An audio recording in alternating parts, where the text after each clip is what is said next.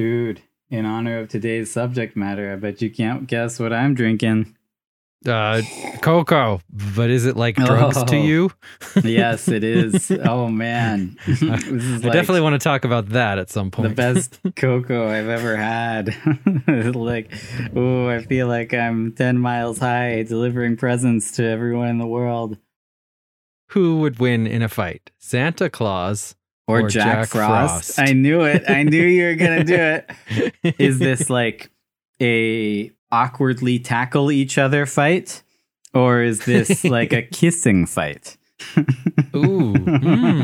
Kissing fight. Well, I feel like Santa would win both of those. He's got a weight advantage, even in kissing. Yeah, but he does not have the outright raw horniness of Jack Frost.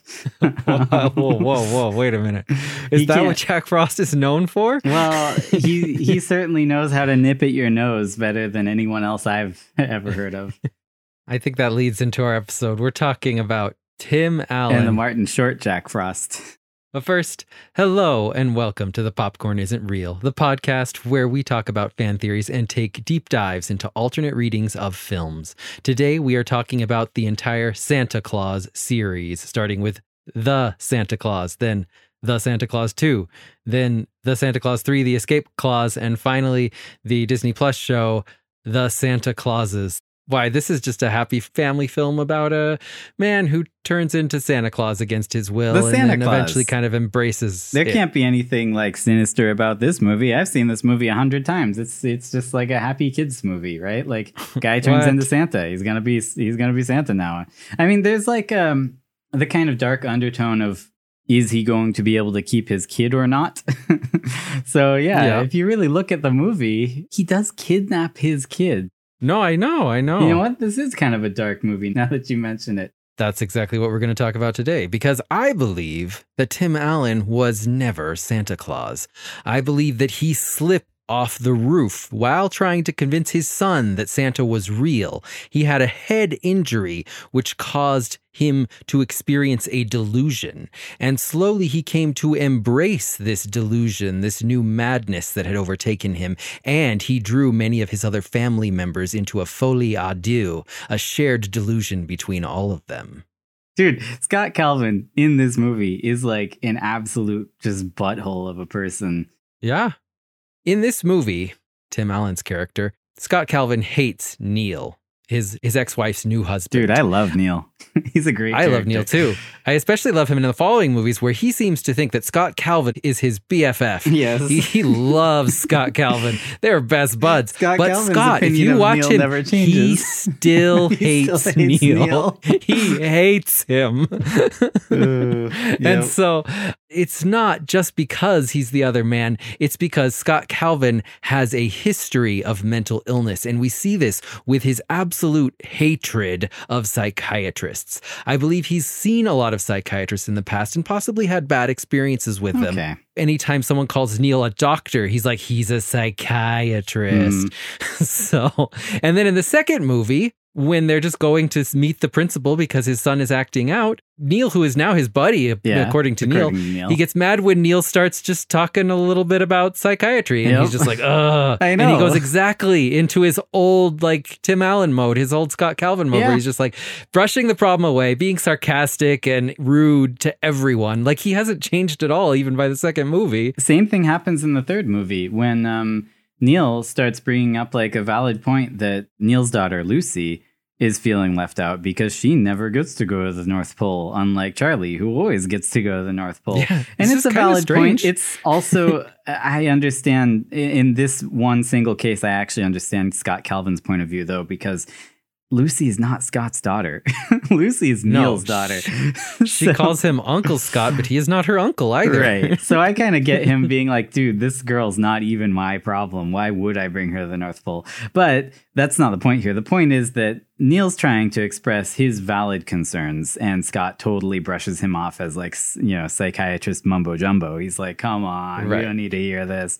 And also, isn't it weird how in the third movie, like, Lucy goes from like a tertiary character to just like the main character. The main character? Yeah. What the heck? Kind of strange. Where did Lucy even come from? I was like, I know. surprised that she was even in the second movie, let alone the main character of the third. Yeah, no, it's like, whoa, his random not niece. Yeah, this person who has literally nothing to do with him.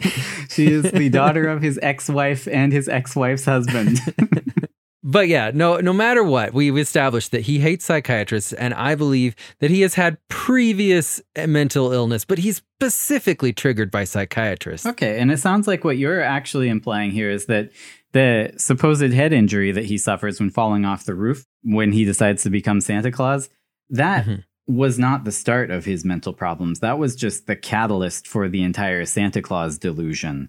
But that he has been kind of unstable in the past as well. Yeah, I believe he is a little bit unstable. I think he has some anger issues. He's a dumb dad, doesn't really know how to take care of his kid. He loves Charlie, but he's just like, I don't know what to do with him. Right. Which is why he's a toy maker, right? He works for a toy company. He created the doll that does it all for you. And apparently it says, don't feed me. Don't change me. Don't you change me? Yeah, she sings the whole song.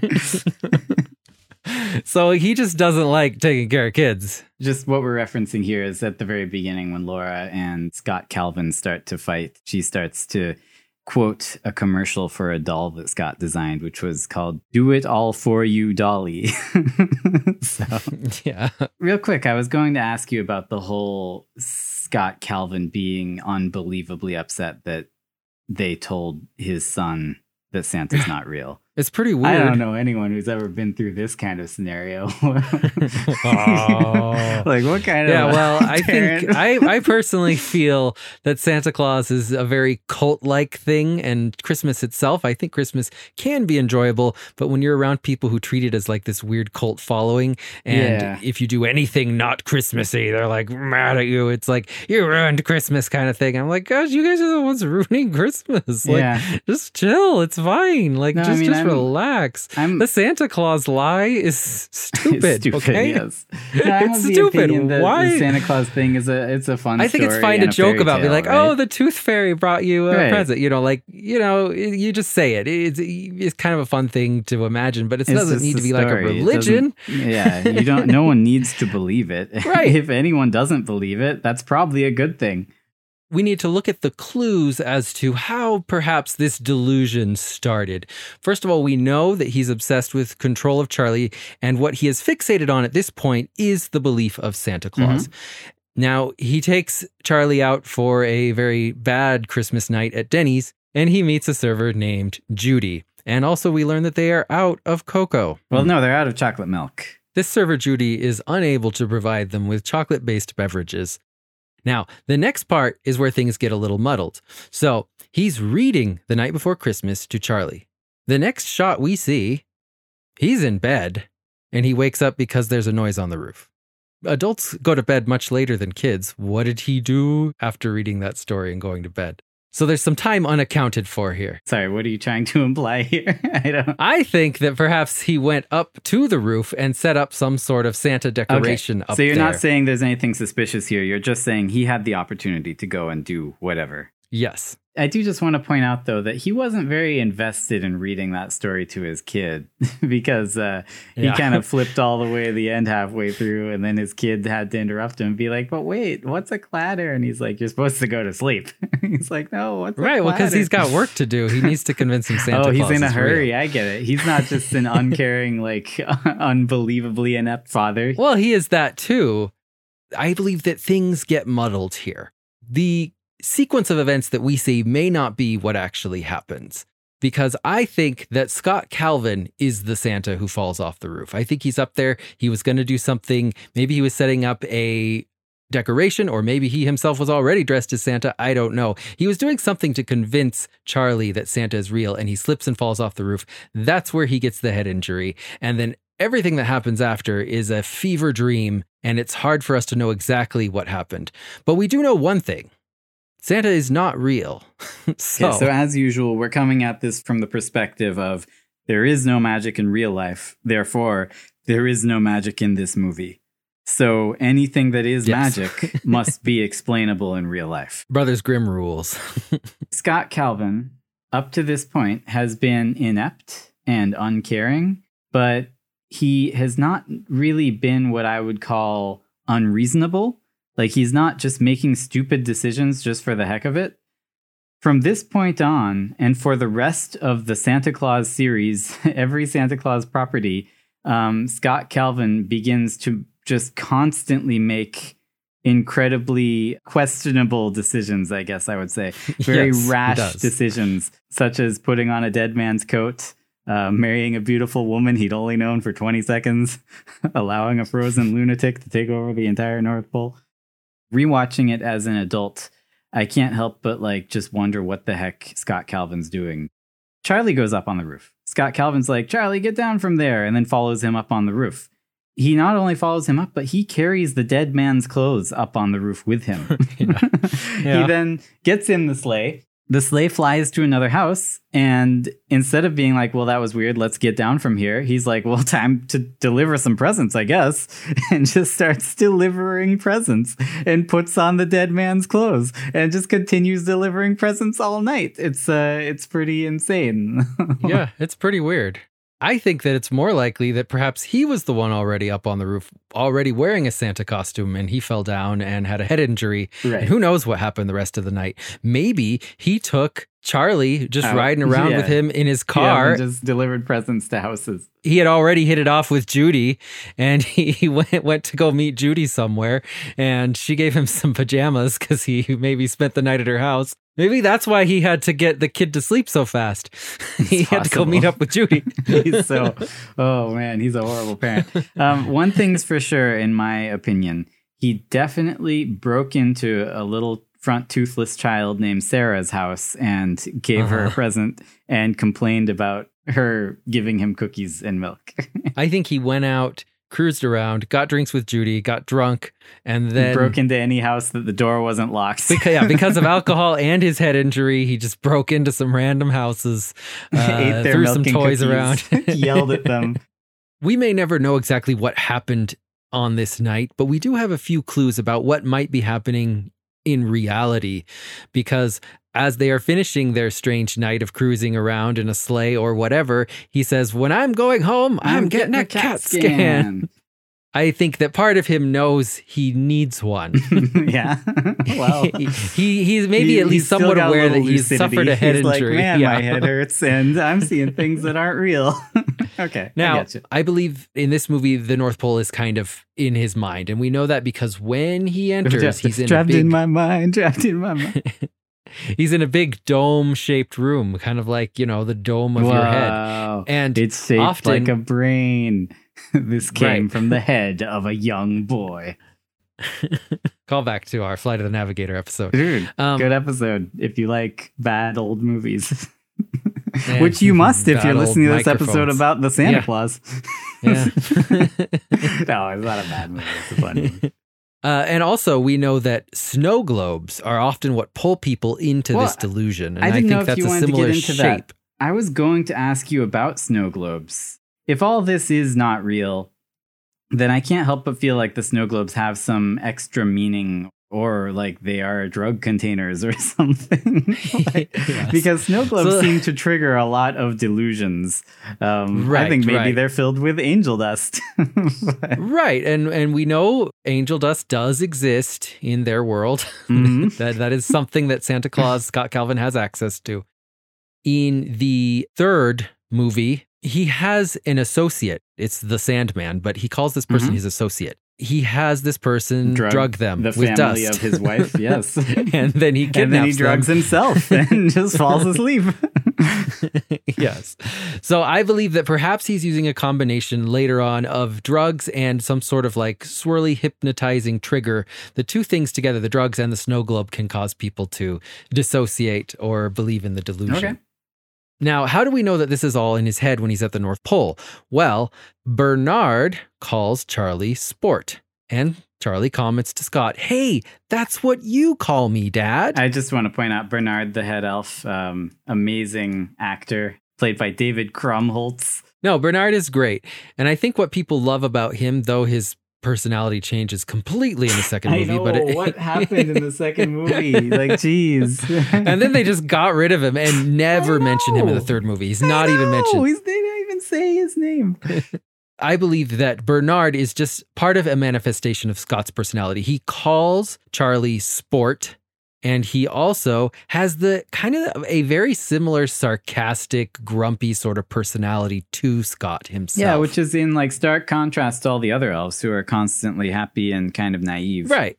When they give Charlie a snow globe, when Bernard gives him a snow globe, you think this is Scott Calvin, like, bought his kid a toy. He found like a snow globe in one of these houses he broke into, brought it out, gave it to his kid. Yeah, okay. And he like did another voice. He's like, "Hey there, kid, I'm Bernard Sport." He's like, "How you called me Sport, just like my dad, because you are my dad." Oh no. So I think that Charlie's just going along with this, and he is immediately believing the delusion because he's small and little. And little. You're so eloquent. He's naive. He's young. I believe Scott gives him this snow globe during this first part, and it unintentionally becomes kind of a trigger that makes Charlie think that all of this is real. And I think Scott realizes the power of the snow globe trigger later in this movie when it allows him to go back to the fantasy. I kind of feel like maybe it also brings Laura and Neil into the fantasy, and it definitely brings Carol into the fantasy. Yeah, Carol for sure, man. But yeah, sorry. You got her good. Yeah. He's having issues that might border on split personality, maybe an identity crisis on this night. And we know that because in the clause it says the wearer waives the right to any previous identity, real or implied. His mind is kind of forming this new identity, very confused and muddled, still thinking about, I got to convince Charlie that Santa is real. In this confused state, he's like, okay, I guess I'm Santa now. But he's still confused. He's like, no, I'm not. So then Judy the elf enters the room with a chocolate-based beverage, which is something like that the Judy at Denny's could not provide. Couldn't get from Judy. Right. So his mind is just remixing things that actually happen. And by the way, this part is intentional. Yeah. The movie does want you to question whether it was all a dream of some kind. Then Scott kind of hits on this elf Judy a little bit, which is weird. But she gives him this old family recipe of chocolate that took her presumably hundreds of years to get it right. The recipe is not too hot, extra chocolate, shaken, not stirred. Now, if you make like fancy hot chocolate, you'd make it with like a chunk of actual very high percentage of cocoa chocolate. So it'd be like bitter chocolate. And if you just dump a chunk of chocolate in not too hot milk and then shake it, that chocolate's not going to do much. And it's not just, so this is not too hot and extra chocolate. So she just dumped tons of chocolate in this tepid milk and shook it and handed it to him. It's the worst recipe ever. It took her like 500 years to perfect it. It's not a good recipe. And it's not a complicated recipe either. As we'll learn, the elves are not that smart. No. They say they're old, but they don't act old. They act very childlike. Her hot chocolate recipe is the world's worst hot chocolate recipe. Several bars of chocolate floating in tepid milk. It's great. The significance of Scott hitting on Judy, I believe that's there to tell us that that might have been what he did. He might have gone out and hit on Judy or met her after work or something that night, which is how he got the pajamas, right? Because, of course, they mentioned that later. His wife is like, Judy, the waitress, she gave you pajamas? He says as he's going to sleep to Charlie, "This is a dream. I see it, but I don't believe it." And then Charlie says the mantra of the whole series, seeing isn't believing, believing is seeing. And if that's not proof for this is all a delusion, I don't know what is. It's a fun little turn of phrase, but like if you listen to the meaning, it's actually kind of horrific. It's saying like, your delusions are real as long as you believe in them enough. If you believe hard enough, then you'll see it. You'll see your delusions right before your eyes. He wakes up in his own bed. And he has monogrammed pajamas. What? How did he get those? Oh, wait, the initials are SC. His name, Scott Calvin. I love this. They try to imply that perhaps the waitress Judy gave them to him. Where is Judy going to get like personalized monogrammed pajamas at 12 at night on freaking Christmas? It doesn't make any sense. She couldn't have gotten I think those this goes pajamas. Back to it must to be him something being he owned confused, already. Probably from his closet, but that doesn't mean he didn't go out with Judy last night. Everything's getting conflated in his mind. That's what Judy's hot chocolate will do to you. Within the normal interpretation of this movie, hot chocolate or hot cocoa at the North Pole is an intoxicant. They treat it as one, and most certainly is one. He goes to his son's school, and his son says, he's Santa Claus. And he's like, no, I'm like Santa Claus. I work for a toy company. So they meet with the principal, and Neil... Oh, I love Neil in this scene. He's so amazing. He's like, and did you go to the North Pole? He's so good. He's such a good actor. Good writing. Man, what a character. It's a good question. Well, I mean, they need to know if Scott believes it as well. And it really is a good question. Neil's a good psychiatrist because Scott does believe it. Yes. So, but Neil asks if he can speak first because he's a doctor. Scott makes fun of him because he's a psychiatrist, once again showing his disdain for them. But a psychiatrist is exactly the kind of doctor they need in this situation. Yes. So he's totally correct in wanting to go first. They're worried about their son's mental state because he believes that he went to the North Pole last night. So Scott does give us some insight into what they may have actually done that night. They shared a bowl of sugar. They did some shots of brown sugar. They played with his shotguns. They field dressed a cat. They looked for women, probably Judy, and they read the book Hollywood Wives. Wow. Great night with your little son. I guess the best evidence would point to this is the fact that it would be hard to come up with all of those extremely strange things off the top of your head unless you actually did them. Right. Okay, so they're getting worried, I think rightfully, because Scott starts to let himself go. He grows a beard, he gets a big gut, and all of this could be explained by the fact that he is like a pretty depressed guy living all alone who just lost his wife and kid. And it's portrayed as like happening supernaturally quickly. But that might just be his own perception, because we know that this takes a year before he really becomes Santa again. And within a year, you can certainly get a lot of hair and a lot of fat. And he wants to be Santa. Yes, he does. He wants to be Santa because his son loves him when he's Santa. His son didn't even like him before he was Santa. Right. So at the board meeting, his coworkers are absolutely disgusted by him. Yeah. And I think that we are seeing things from Scott's perspective, and if we were seeing them from the coworkers' perspective, it might look even worse, even though it already looks pretty bad. He shows up in like sweats to a board meeting, and he's late. Like, this board meeting is presumably like not first thing in the morning because they're ordering lunch, and he wasn't even at work, and he's late for the meeting. And I think that Scott, though they never say exactly what he is, there are hints that he is very high ranking at this company. And then when they order lunch, he orders like 15 things. And this provides us some insight into why he is fat. Because from his perspective, it just totally happened. Reasonable. I'm just fat. I don't know why I'm fat. And then we see what he eats, and it's a salad plus like 20 desserts. Right. And his boss is concerned with him. Dude, Scott has an awesome boss. Well, we'll actually talk about him a little more later on. But first, let's talk about Really? the doctor's office. Yeah, we will. Oh. So the doctor's office. The doctor presents very reasonable reasons why this might be happening to him. He's old, so his hair is gray and white. He hasn't been shaving. Now, the CAT scan, I don't know if he actually got a CAT scan. You don't get a CAT scan for a physical. He didn't go in for a CAT scan. He went in for a physical. Right. So, yeah, if he had told the doctor, I fell 2 stories onto my head and have been having delusions of being Santa, then yes, he would have gotten a CAT scan. Briefly had an out-of-body experience where I was staring at myself lying in the snow, and then I disappeared. And then suddenly I was wearing the clothes. No, unfortunately, he didn't tell the doctor any of that, or at least the Santa delusion. He didn't tell him that. So he just got a regular physical, and the doctor said, physically, you're fine. You're just a man who's gaining weight and old and growing hair. He's like, if you don't want to gain weight, you should diet. if you don't want all this hair, you should shave. And both of those are good advice. Right.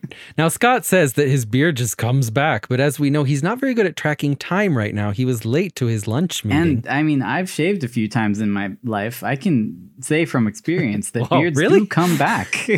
I mean, what? That's what happens. Whoa. Back up. I've only shaved once and I never had a beard, even to begin with. Oh, no. How do we explain that his heart is playing Jingle Bells? Well, I explain that by the fact that the doctor says nothing. So it must not have been that weird. That was Scott's delusion. Doctor just listened to his pulse, and Scott heard Jingle Bells while his doctor did that. Yes, Scott is crazy, because if a doctor heard that, they would say something. That's serious. They'd be like, okay, let's get you an EKG. Like, we got to examine your heart. It's defibrillating. It's not pumping blood right. I don't know. This is just mean, but fat, beardless Tim Allen is hideous. He is gross. He's bad. I always thought that when he has brown hair and he's beardless, he looks a lot like the dad from the 10th Kingdom. Yes, he does. He looks just like him. I agree. Or I guess he was the bad guy in Richie Rich as well. All right. I was going to skip forward to when the judge rules that Scott can't see Charlie anymore. She must have good reason. She does. I mean, so Charlie comes out and he's like, don't worry, Dad. I told the judge everything. He probably told him, well, we ate a bowl of sugar. We played with some shotguns. Yep. In giving their judgment, they say, this is not something I would normally do at all. And especially, given the holiday season, I don't want to split a family apart. But in light of the seriousness of the facts that have been brought to light, I cannot allow you to continue to have contact with your son. So whatever evidence this judge was given, it was very damning evidence. And they immediately sign what seems to be like not only a custody agreement, but also a restraining order. Yeah, a little bit. Because it seems like he's not allowed anywhere near his son anymore. In spite of this ruling, Scott bursts into Laura and Neil's house and comes to see his son. Yep. And he confronts them. And it's at this point that I think he almost realizes that he actually isn't Santa. Yeah, he has a moment. Because Neil is really pressing him on it. He's like, do you still think you're Santa? And he says, I don't know, to Neil. And I think he really is starting to not know. He's like, this is kind of crazy. Right. Then Charlie comes up and gives him that special snow globe, and he sees it come to life, and he's like, oh yeah, it's kidnapping time. And Scott asks for a moment alone with Charlie, why did Laura give it to him? A moment alone with his son. Charlie not only reminds him with the snow globe, but Charlie mentions again how Bernard called him sport. Then Bernard shows up. There's Bernard. Magically. It's a figment of Scott's imagination suddenly appears. Charlie asks Bernard, can I come? Bernard says, that's all right with me. Then he looks at Scott. You think he's going to say, if that's all right with you, Scott, but he doesn't. He just looks at Scott, and then Scott kind of smiles. So clearly that was just Charlie. It's a command. That was just Charlie asking his dad. Yes, that's all right with me. Yeah. Bernard and Scott are the same person right here. And it was Scott who said, that's all right with me, and then kidnapped him. When Scott, as Santa, starts delivering presents, one of the houses we see him deliver presents to is, of course, the house of Sarah, the little girl from the beginning, who he was so mean to. But what I noticed is that Sarah, in the initial scene where Scott, the first time he delivered presents, she's missing her 2 front teeth. And now, a year later, she's still missing her 2 front teeth. Oh. She's missing the same teeth. So that leads me to believe that either Sarah is a figment of Scott's imagination, or she lost her permanent teeth. Well, okay. She got her front teeth knocked out. So I absolutely love this detail, because in the normal interpretation of the movie, there is actually good evidence that Sarah's parents are abusive. Mm-hmm. Yep, that's exactly what I was going to in the Santa Clauses, he goes back to Sarah, and as an adult, she's sleeping on the couch, and we learn it's because they were forcing her to sleep on the couch. It had nothing to do with Christmas. No, they put her on the couch every night. That's her bed. She sleeps on the couch, even when she was a little kid. Yep. And I don't think that's a very good practice, with your little kid, but not your adult kid either, especially if they live there, if they're just staying one night. Yep. Oh, boy. Poor Sarah. I have a lot of questions for you regarding the rest of the movie where you're going to have to prove to me that your theory holds water. Oh, no. He breaks into his ex-wife's house to deliver presents to Charlie, and he gets arrested because the police are lying in wait because they assume he will return to the scene of the crime. Right. If there are no flying elves, then who got Charlie off the roof? And what did the policeman see flying away? Before this, Scott gets a new sleigh. I think he just went crazy and bought a cool car and drove around with Charlie in it. Then I think in his insane state, he just goes back to Charlie's house because he doesn't know what he's doing. Yeah. Well, I'm glad you mentioned this because once again, I just have to reiterate that in this universe, cocoa means alcohol. And yes, he has a cocoa dispenser in his car, which he immediately makes use of. So I'm pretty sure that he just loaded the glove compartment with cookies and alcohol, and his son finds it and it's like, hey, Dad, you want some? You love this stuff. And he's like, I don't know what I did without you. Here's what I think about ELFS and Scott getting arrested and everything. Mm-hmm. I don't think any of that happens. You don't think he got arrested? No, I don't think he got arrested. We have no confirmation from an outside source other than Charlie, Scott, and ELFS that Charlie was actually on the roof. Yeah, and Charlie's not reliable. I don't think he was on the roof. And I think that the cop is just clumsy and spills his coffee for no reason because he doesn't call it in. He doesn't say like, it's a child just flew over my head. Even if he thinks he's going crazy, he should still call it in. Okay. What about the cop that they like hogtied and wrapped up at the police station? Right, that's what I don't really think happened. Okay, so this is just Charlie having fun, imagining. It's possible they just found Charlie at their house. Well, that's the next thing. After he gets out, Scott does just bring Charlie home. Maybe none of that happened at all. Yeah, it doesn't mean that she didn't call the police. Maybe they even had her look at a lineup. Doesn't necessarily mean that he was arrested, and then when he brings them back, maybe they didn't press charges because he pulls them into his delusion right after that. Well, and I actually took issue with them having her look at a lineup because they wouldn't do that unless they had caught the suspect. Like they don't. They didn't understand what lineups are for. Lineups aren't just gathering random people and having a witness like confirm, well, is he one of these guys? That's not what lineups are. Lineups are where you have a suspect and then you bring in a bunch of people who are definitely unrelated to the case so that you can have the suspect without any sort of direction from you point to the person who is involved in the case, which helps to prove that, yes, that suspect was involved in the case because they were picked out of a crowd of, random people. Instead, what they've done is gather a bunch of suspects, put them in a room, and then just have her say, well, are all of these suspects the guy? And she's like, no, why would they be? None of them are Scott Calvin, so no.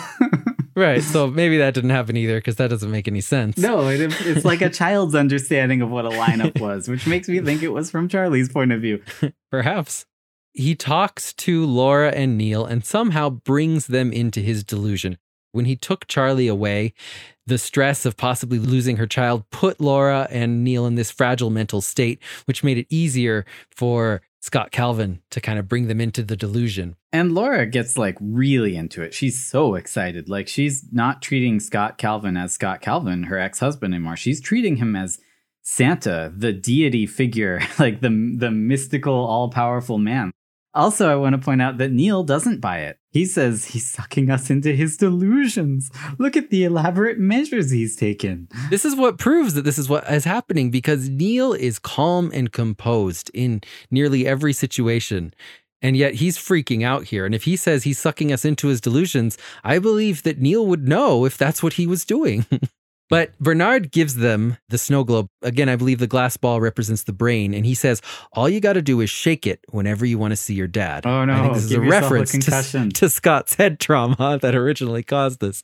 He's saying, yeah, all you got to do is get some head trauma and you'll be in the delusion again. Then it zooms out to literally show the sleigh flying away inside of the snow globe, representing his mind. They're telling us this was all in his mind. And also, when they came out before, there's like a huge crowd and tons of cops. Suddenly, we zoom out of that mind globe and there's no crowd or cops. They're just all gone. They disappeared. What happened? And Nah, then then Laura comes out of the house. Did she just leave her son out in the cold for hours? I don't think so. I think that crowd wasn't there. The police weren't there. That's the Santa Claus one. Okay, so we start out the Santa Claus 2 deep in Scott's delusion. By the way, the Santa Claus 2, the worst movie in the series. I agree. It is the worst movie in the series. The Santa Claus 2 is basically a movie about Santa Claus finds out that he needs a Mrs. Claus. He needs a wife. Otherwise, he's not allowed to be Santa anymore. So he has to return to the real world, get a wife, and come back to the North Pole. In the meantime, he has left a toy Santa in charge who kind of becomes a bit of like a Nazi and tries to take over. What does Nazi toy Santa represent? Oh, well, I'll tell you. I believe that in this movie, Scott has actually moved to another location. I think that his company didn't want him around because he was being weird, but they couldn't fire him.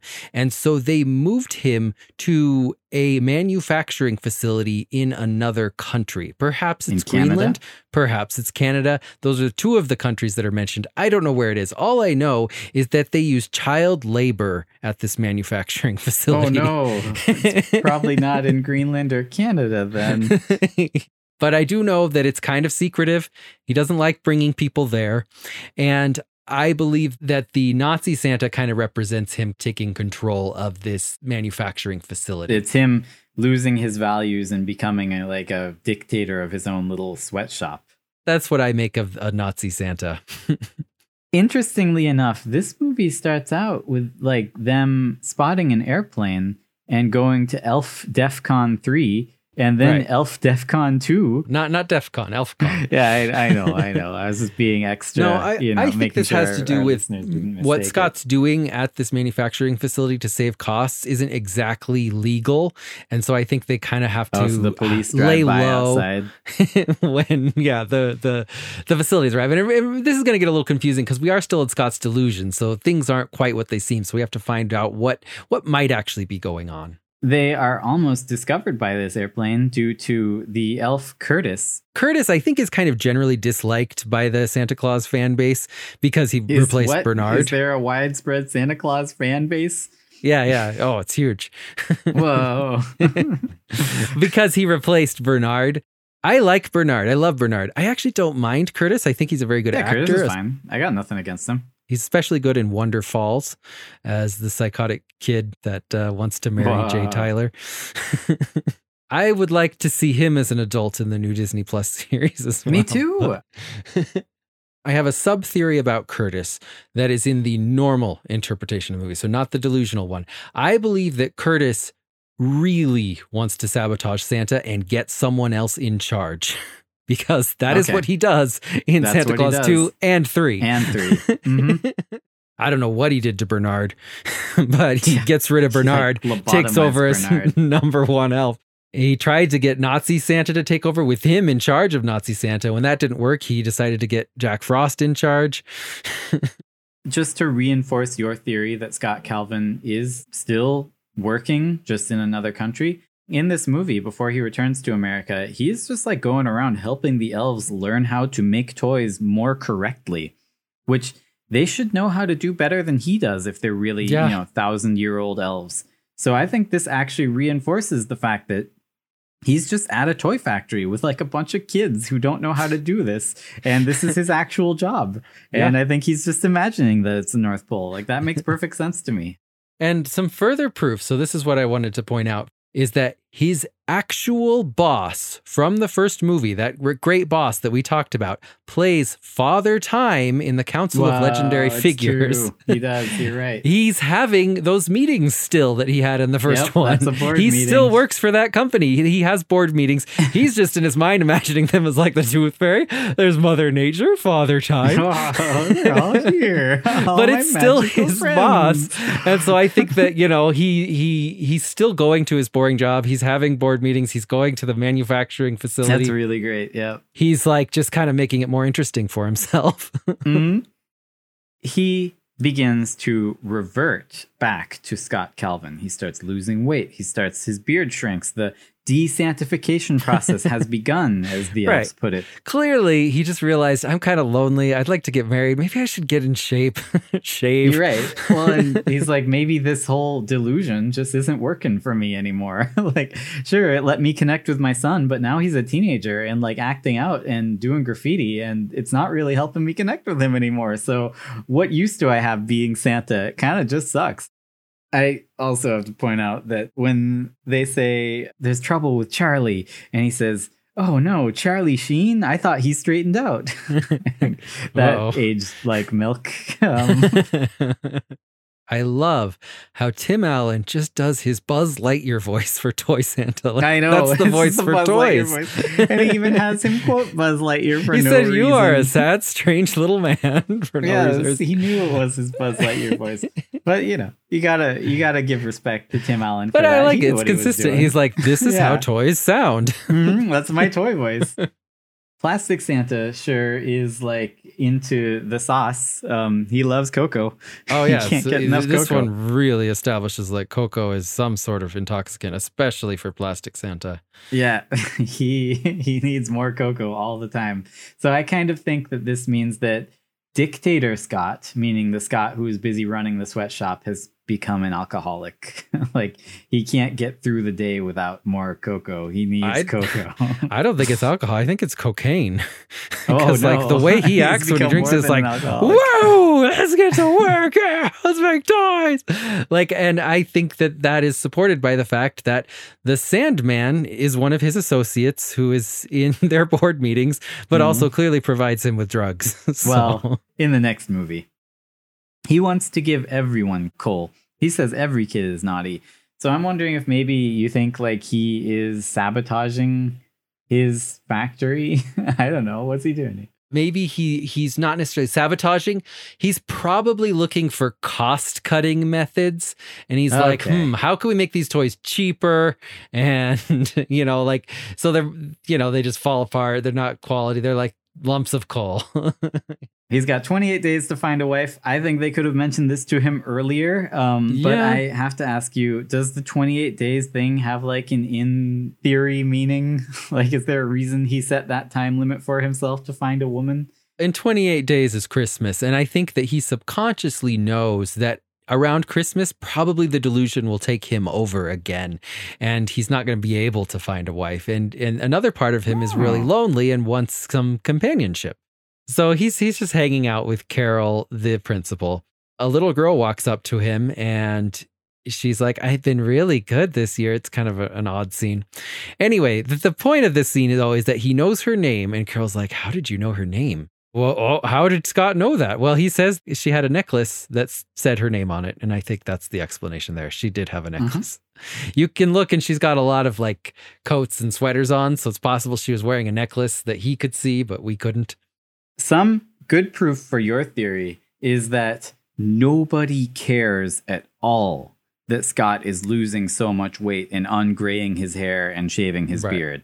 Only like, he becomes a new man in like days, because this is only 28 days, right? Nobody cares. And I think that makes much more sense if you take this to mean that he's kind of just getting his life back together, and people think this is a good thing. So of course they're not going to like call him out on it. They're not going to be like, "What's happening? You're not Santa anymore." They're going to be like, "Go Scott. Good job." Yeah. So Scott is on a date with Carol. And she starts to explain to him about how her dad was so dedicated to Christmas. He would pretend to be Santa. He would eat the cookies, muss up the place, gnaw on the carrots, leave presents. In universe, I'm just wondering, this is a universe where Santa actually exists. So wouldn't real Santa have really come down their chimney and actually done all those things and done it right? Well, it's quite possible that in universe, Scott Calvin killed Carol's father. Oh, no. No, Santa wasn't Scott Calvin back then. They were both kids back then. No, I mean, Carol's father has been Santa for a while, and Scott Calvin killed him as an adult. Carol's father was never actually Santa. You're saying he was actually Santa? Yes, he was the previous Santa, or at least a previous Santa. Gosh. That's why he did all that. Oh, okay. But her dad's still alive in the next movie, unless that's like her stepdad. That would make a lot of sense because in the next movie, her dad's Jewish. Yeah. Maybe that is her stepdad that she then names her child after, but does not use that name. Yeah. I mean, she wasn't that attached to him. So on the way to this date, there are several things that perhaps can only be explained by magic. First of all, there is a sleigh waiting outside. But is this a sleigh drawn by reindeer? No, it's a horse-drawn sleigh that you can rent. Uh-huh. I think Scott just rented a sleigh because he's trying to seduce this woman or whatever, romance her.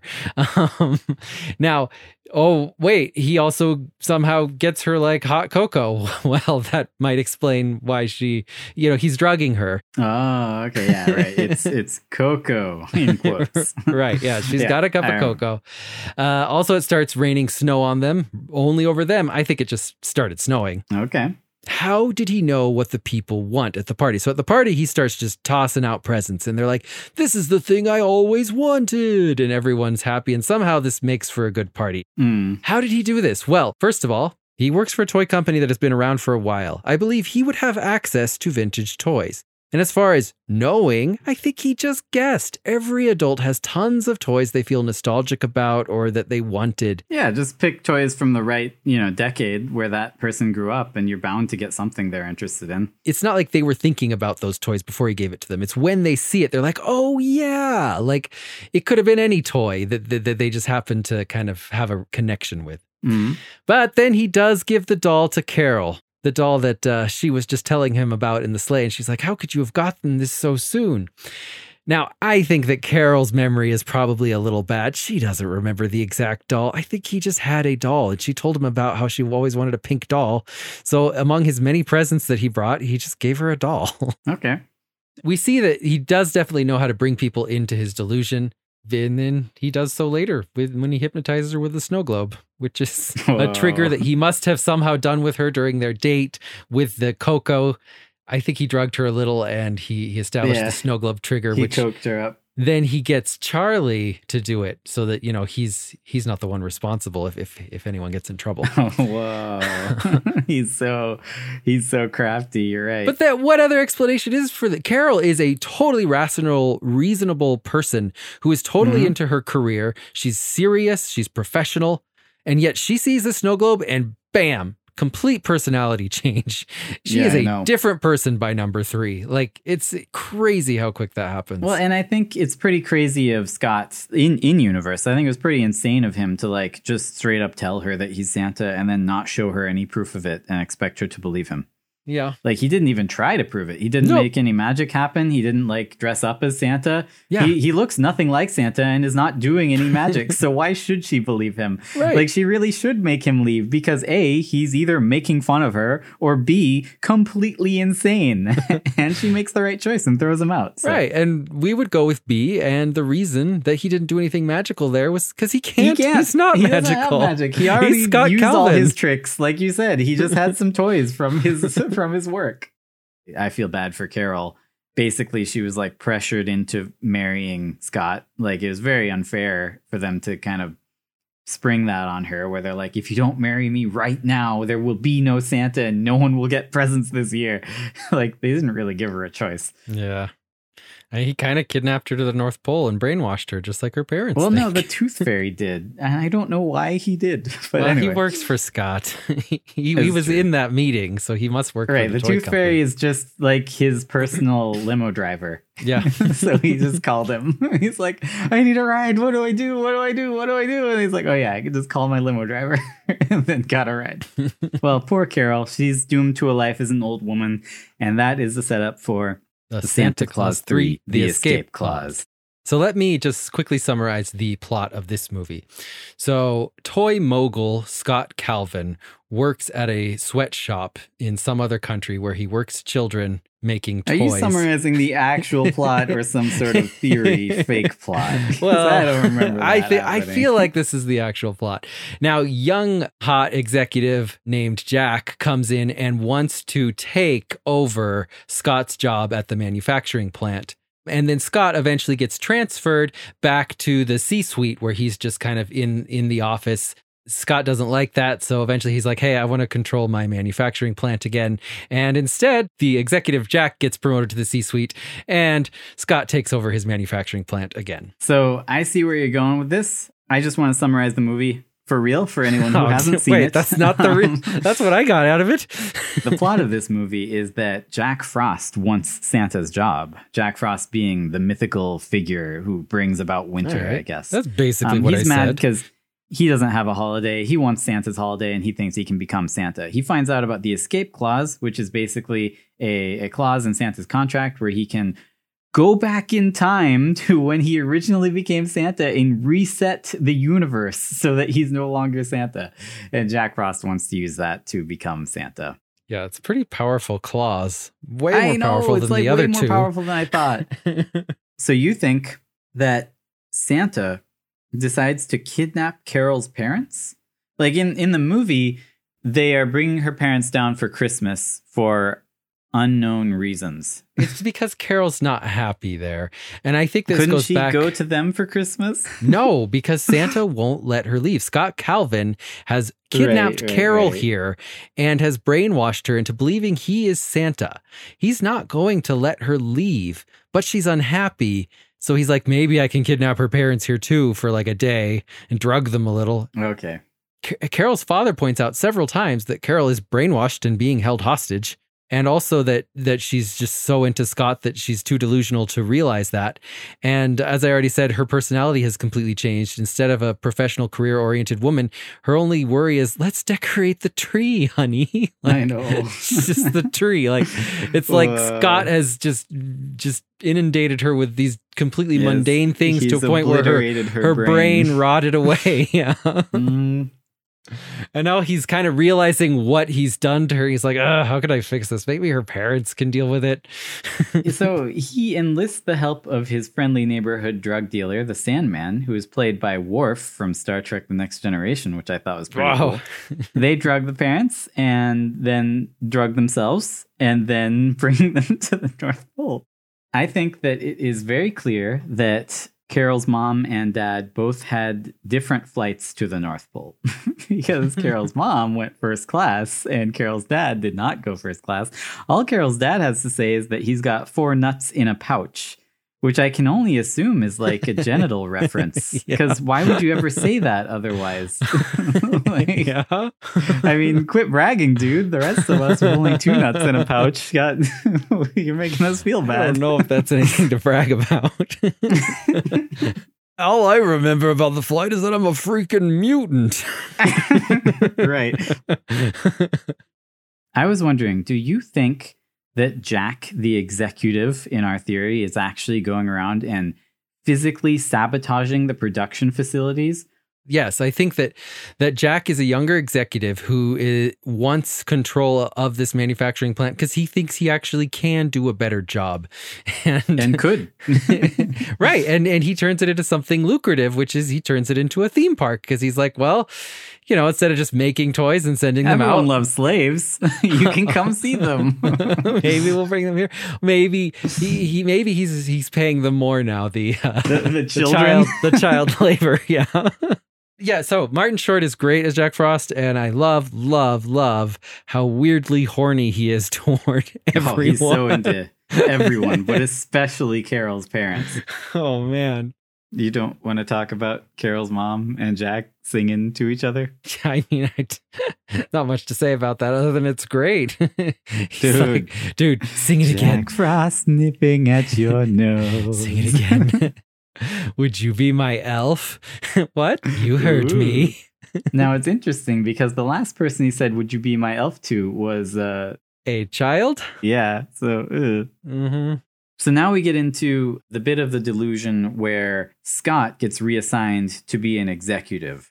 We see him now in a world where he never became Santa. He's in like an executive room with one guy, and they're making business decisions for whatever reason, at which point he kind of snaps out of it and is like, wait, why are we here? Why are we working on Christmas? And the guy's like, we always work on Christmas. And he's like, that's not right. What about our families? He's like, I don't know about your family. You never talk about them. And he's like, I gotta go. I gotta find my family. Now, I just gotta point out that this is no different from where he's Santa and always working on Christmas and never with his family on Christmas. Exactly. Like, it's the same. They try and portray it as if it's like a huge difference for him and he's so shocked that he would allow this to happen, but it's just his life. It's the same. Right.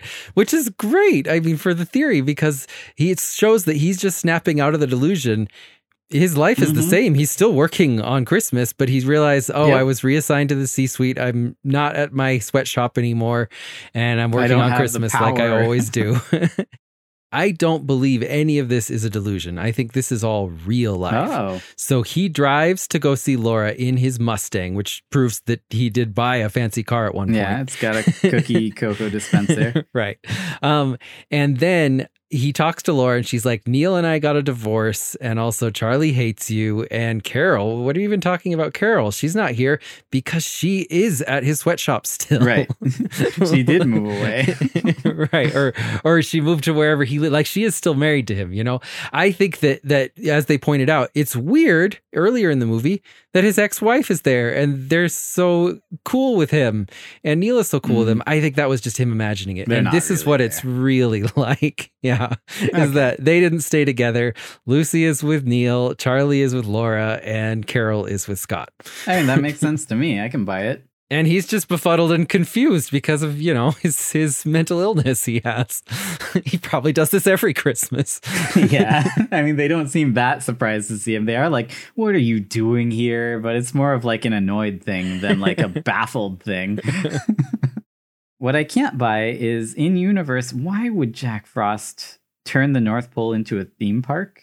And why doesn't anybody care that Santa's real and the North Pole's a theme park? In my interpretation, I think that the new executive came in, was like, it's going to be a theme park. People are going to come to us and it's going to be Santa themed and I'll dress as Santa. Okay. My interpretation is that this is an actual theme park. And I think Neil and Lucy did go there and so did Scott. I think there is a good line here that kind of proves what I was saying earlier about Scott hating psychiatrists and therapy, because he runs into Neil and Neil says, Scott, I know you think therapy is like witchcraft, but you of all people might consider it.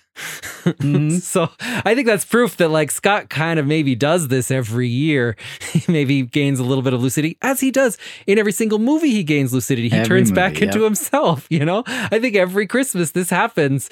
And, you know, his family, who are maybe no longer sucked into delusion, they kind of came into their senses, are like, oh, Scott, you again? You really need help. That makes sense to me. So I don't think they went back in time and switched, obviously. But last time Scott acted really crazy, they sent him to be in charge of the sweatshop. So I think he had maybe started getting better. They brought him back into the C-suite, but then he goes here to Jack Frost's place and he starts acting really crazy, and which is what he does. He gets up on stage. They're like, all right, let's send him back to running the manufacturing plant. And maybe Jack, as you know, he gets his white suit, and I think maybe that represents him being promoted to the C-suite, and Scott was demoted. So Jack doesn't just get a white suit. Basically, they want him to unfreeze Laura and Neil, and he says, I will never do that, because to unfreeze them, I have to unfreeze myself. It's the most which is a random bit of thing a shocking revelation. Just put at the end of your movie. Lucy is going to thaw out Jack with her magical Christmas hugs. I don't know why Lucy has magical hug powers, but she does. It's almost like they had like created a problem and didn't know how to write a solution to it. So there's like, what about magical hug powers? Yeah. I mean, they established that early on, but you're thinking, oh, she'll use that to thaw out her parents. But no, she has to thaw out That's definitely Jack what I Frost. thought. But yeah, she thawed out Jack Frost, a man who was not frozen. And then we're treated to the best dialogue ever, where Jack says, what's happening to me? And Lucy says, I'm warming your heart. And Jack says, but they told me it couldn't be done. And she says, they didn't know about magical hugs. At which point I just had to slow clap, because that's the best dialogue I've ever heard in any movie ever. Exposition right at the end of the movie. They didn't know about magical hugs. Neither did the audience until just now. Right. And who told you it couldn't be done? It's ironic. It's meta level humor. It's so good, man. I've never heard dialogue like that. Like, that was just out of nowhere. Santa decides to name his child Buddy Claus, I'm wondering, shouldn't he be named Buddy Calvin? But then in the TV show, The Santa Clauses, it turns out his middle name is Calvin, and they call him Cal. So his name would be Buddy Calvin Calvin. Right, yeah. Which is a really cool name. His name is Calvin Calvin, yep. Calvin Calvin, which is the perfect name that a completely insane, deranged lunatic would give to his son. At the very end of this movie, when Santa's talking about like how grateful he is and stuff, Carol asks him, just another evidence in the Coco theory, says, "Have you been drinking cocoa?" When he's acting weird. So, I mean, it's pretty, if we haven't proven that yet, it's definitely proven. All right, that's everything I have to say about the Santa Claus 3. I have a lot to say about the Santa Clauses, the new Disney Plus TV series. And the most important thing I have to say about that series is just that I think the people who worked on it have done an amazing job of staying true to the source material for this revival. While also making fun of it. Yeah. Yes, while making fun of it, which is great. I mean, that's what you should do with a revival. Yeah, I think they actually did a really good job on the TV show. It's fantastic. It's so good. I think it's the funniest of all of them. Like, I actually liked the jokes. Now, I thought that I would dislike Noel because he's like a replacement for Curtis and Bernard, kind of. Not really. So but like, he's great. I love Noel. I know, I love him. So funny. Cool. He's so into Santa. Like Santa is his life. I love Noel and Betty. Like, I think they're such a great, terrible, dysfunctional couple. when Betty first came into a scene, I was like, "Yep, I'm not gonna like her. She's a horrible actor, and I don't think she's good. She's a great actor. She's perfect for that character. She couldn't be better. Like, she's so good at playing that elf, and he's so good at playing her husband who's actually in love with Santa and doesn't care at all about her. But she's totally into him. She's like, "Oh, he's so goofy." I know. It's funny because she's the non-emotional one, and yet she's head over heels for him, and he's the super emotional one, and he doesn't give a crap about her. It's so good. So yeah, if you get nothing else out of this, you should watch the new show for Noel and Betty alone. Yeah, but also just it stands on its own merit. It is the best Santa Claus movie or TV show to come out. It's better than I would understand if people don't agree with this, but I think it's better than the original movie. I think it probably doesn't stand on its own as well as the original movie because it builds on what the other three movies have made, right? So watch the original movie, then watch the new TV show. Yeah. Even every episode's pretty tight. Like, unlike some other Disney Plus TV shows that have come out that have like meandering episodes where nothing happens, every episode in this has like lots of comedy, lots of jokes, lots of good writing, and lots of actual plot moving forward. Yeah, there's no fluff. It does. Good callback that they started by going back to Sarah, the little kid's house from the original movie, the first person he ever visited. I really thought that she was going to still be missing her front teeth, and I was I was deeply, deeply disappointed when I saw that. That would have been She must great. have gotten tooth implants. That's all I can think of. She's an adult now. Still sleeping on the couch. I love that she's still sleeping on the couch. She's still living with her parents. It's so good. It's like they knew what they were doing. I just think it's so crazy that Santa assumed she would be there. And it turned out she was, she should not have been. It's 28 years. No, it's a bad thing that she's there. Now, I think that Scott Calvin, the deranged old man that he is, actually did go back to this house, the very first house he ever broke into. And I think that he found this same little girl. And I think that he just literally broke into this woman's house and she got real scared and tried to throw like wine bottles at him. And he calmed her down, gave her an old used Polly Pocket case that he found at like a garage sale, and then realized that he couldn't get up the chimney because he's not magic and had to go out the door. Which is probably what he's always had to do. The general plot of the Santa Clauses is that Scott now runs the company, I think, totally. Mm-hmm. His company has dropped and now only has a 17% market share. They tell us that in the very beginning. And he knows he's going out, and his company, his shareholders are probably mad. So he has decided that he needs to hire a replacement, a new CEO for this toy company. With his advanced age, I think that his brain is completely starting to fail. And his failing brain is limiting him from living out his delusion. Its failing brain is curing his mental illness. Well, right. Yes. It's not curing it, but it's making he's incapable of carrying it on as well as he could before. He has to see reality now because his brain's broken. He starts randomly running out of magic just for no reason and unexpectedly. In the TV show, they even explain it as if it's a byproduct of his age. He's talking to his wife, and he says, "The world is just different, honey. It's people. It's like they're misfiring. They're disconnected." He doesn't mean people. He means my brain. He's talking about his brain neurons. They're misfiring. They're disconnected. Whoa. And then he says, and my magic failed. His brain failed. It's not working right. Wow.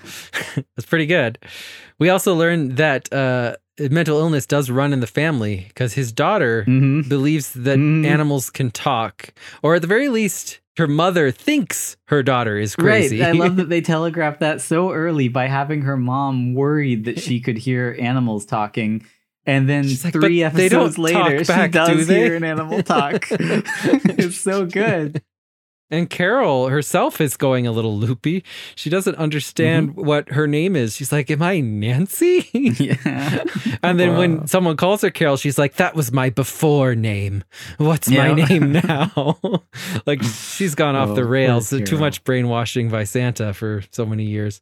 One interesting thing is that Santa has trained his child workers to hate vacations and love working. Yeah, well, it's great work ethic. He's so good at brainwashing. Everyone's worried that now he's going to retire. Do you think that this is really just him worrying that he's going to retire soon and the workers don't care? He's certainly worried that the workers won't care when he retires. Yeah. And I honestly was happy they pointed that out in the show. That yeah, I got here and no one cared that the other Santa was dead. It's true. I mean, they're so good. They point out everything. I love that. They make fun of the original so well. When Santa is looking for a successor, so he finds out about the secession clause, he needs to essentially hire someone to replace him. So Betty, I believe she's the new head elf, gives Santa a list of possible successors that she compiled since yesterday. And it looks huge, and she explains this by saying, "It's my job to be efficient." But if you look at the list and we see the entry for Gideon Hopkins, a 44-year-old mail carrier from Boise, Idaho. He's divorced from someone named Annette. His cookie type is chocolate chip. But then you get to his biography, and the biography is filled out in paragraphs, but the words all say things like decorate, snow, marry, hug, marry, a holiday, cookie, presents, Christmas, card, candles. She's just writing elf words. So she really didn't put a lot of work into this. I think she's just trying to get him to retire in faster. Her elf mind, she did. That's what elves right, do. It's true. Right? Christmas stuff. They make pillows out of marshmallow. they make braces out of sugar. Does not seem so effective. Cool. No, I love how they were making fun of the elves. Into the stupid world of elves. Yeah. He visits Charlie. He does look like John Hammond, which was the next of these fun little quirky jokes that I was going to point out. They're like, "Hey, where'd you come from, Jurassic Park?" I love that he takes his lemonade with no lemons and extra sugar, which is a great drink. Extra sugary water. And it's especially amazing once we find out that Charlie's wife, who made him this lemonade, does not know that he's Santa. She thinks he's a Greenland living shrimp fisher. Yeah, shrimp fisher.